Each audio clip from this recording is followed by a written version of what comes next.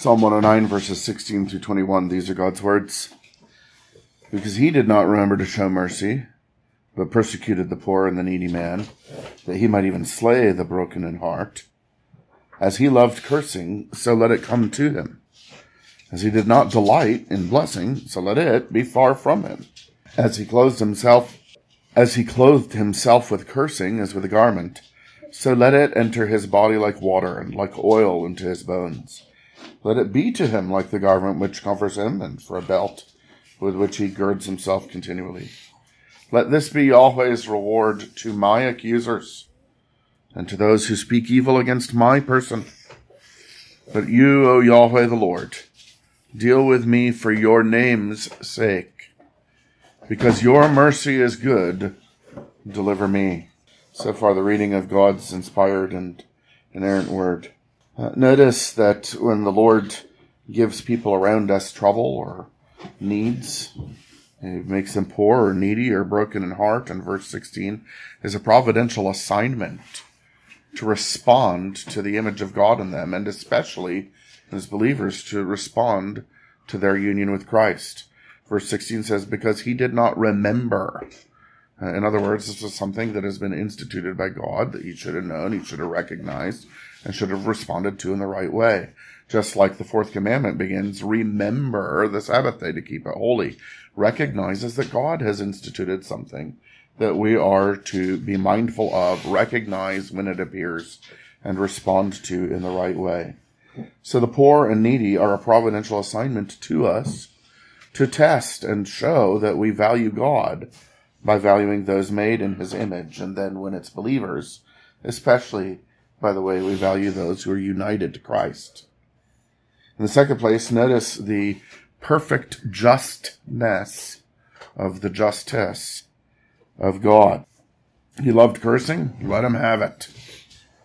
He didn't delight in blessing, let it be far from him. This is very similar to what we referenced from the end of Matthew 18 in the Lord's Day morning sermon. The man who wanted to be forgiven, but when it came time to forgive, was not interested in forgiving. Well, it is a truth, it is a reality that those whom God saves only by what Christ has done, he always begins to make them and will complete making them be and do as Christ has done. And so we pray in the Lord's Prayer, forgive us our debts as we forgive our debtors. We're not saying, oh Lord, do to us according to how wonderfully we're doing to others. We're saying, do to us according to what Christ is like, and according to what you have begun making us like, as you make us to be like Christ. And we'll see that again when we come to verse 21. But his justice, if he loved cursing, let him have it. If he doesn't delight in blessing, don't give it to them. He liked to clothe himself with cursing, let it saturate his entire being. Make it enter his body like water and his bones like oil. Just make him feel and the fullness of the curse or the wrath of God forever.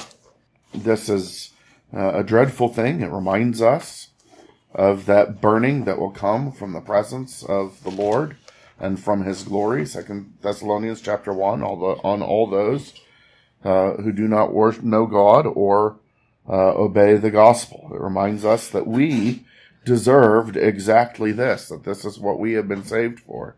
And it reminds us of what is coming to our enemy, so that we have no need to be vengeful upon our enemy. If we just pray and sing in union with Christ, the doctrine of the Bible, we realize that God is infinitely vengeful and wrathful upon those whom he is bringing his wrath. And that actually frees us to love our enemy and to pray all the more fervently also with Jesus. Father, forgive them, for they know not what they do. Let no one sing Psalm 109 about their enemies in union with Christ, unless they are ready to pray in union with Christ what he prays from the cross for the conversion of them. And so the justness of God is bound up, especially in union with Christ. Let this be Yahweh's reward to my accusers. Who's the my here? Again, from the superscript, it's David, who is a type of the Lord Jesus Christ. It is the Lord's anointed. And the reason that someone would hate people who are made in the image of God, hate people who belong to the people of God, is because they have received their opposition to God and his Christ from the devil, who hates God and who hates those made in God's image, and who hates especially the woman, the church, and who hates most of all the Christ, the child of the woman, who defeats him and is caught up into heaven. And so he's just been talking about what this man did to the poor, but notice how closely that's connected to the Lord Jesus himself. Let this be Yahweh's reward to my accusers, to those who speak evil against my person. And so let us take comfort if we are attacked, that the Lord Jesus is receiving it as an attack upon his person. But let us also take warning. Let us give the benefit of the doubt in our heart. Let us believe all things, hope all things, endure all things, lest we be found to make attack on believers in our heart, be hostile or bitter, or even with our mouth, gossip or slander, or in any other way, lest our attacks also be against the person of the Lord Jesus Christ, as Paul's were. But let us remember that the Lord Jesus has taken upon himself the curse that we deserve, and that we are not asking God to treat us in accordance with how well we have done by contrast to the wicked, but for the sake of his own name. And you see that in verse 21. But you, O Yahweh, so he names the name the Lord, so he identifies him as master, right? But you, O Yahweh, the Lord, the one who has taken me from being your enemy, Lord, you have taken me to be your servant. But you, O Yahweh, the Lord, deal with me for your name's sake, because your mercy is good, not because I'm good, or my chesed is good, but because your, God's chesed is good, your steadfast covenant love is good. Deliver me.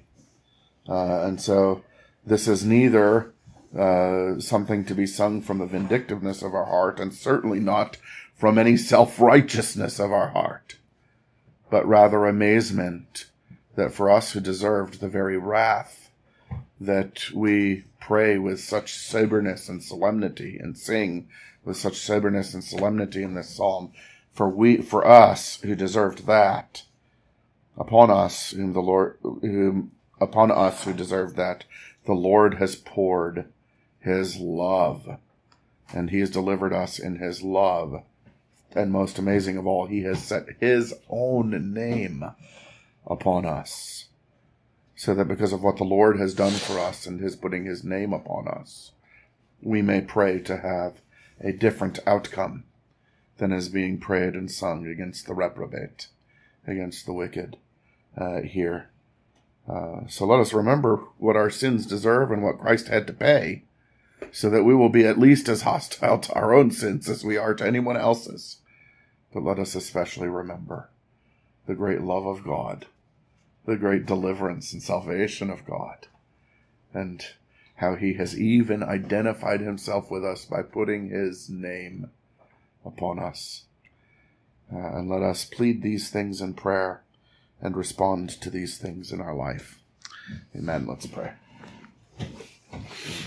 Our gracious God, how we thank you, even for a curse psalm such as this, to remind us of him who took our curse, whom you gave in love, that he might endure it all, and in that love saved us through Christ, and in that salvation put your name upon us in Christ, so that you have even baptized us into the name Father, Son, and Holy Spirit, and grant to us so to love you that we would hate our sin, and grant to us so to be amazed at the perfection of your wrath, that we would not feel any need to be vindictive or bitter or vengeful in our own heart, but that we might even pray in union with the same Savior who prays and sings this.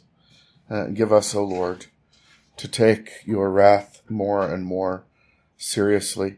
And, O Lord, do give the reprobate at last according to your perfect justice, but save your elect who have deserved the same wrath. For we ask it in your name, the name Jesus. Amen.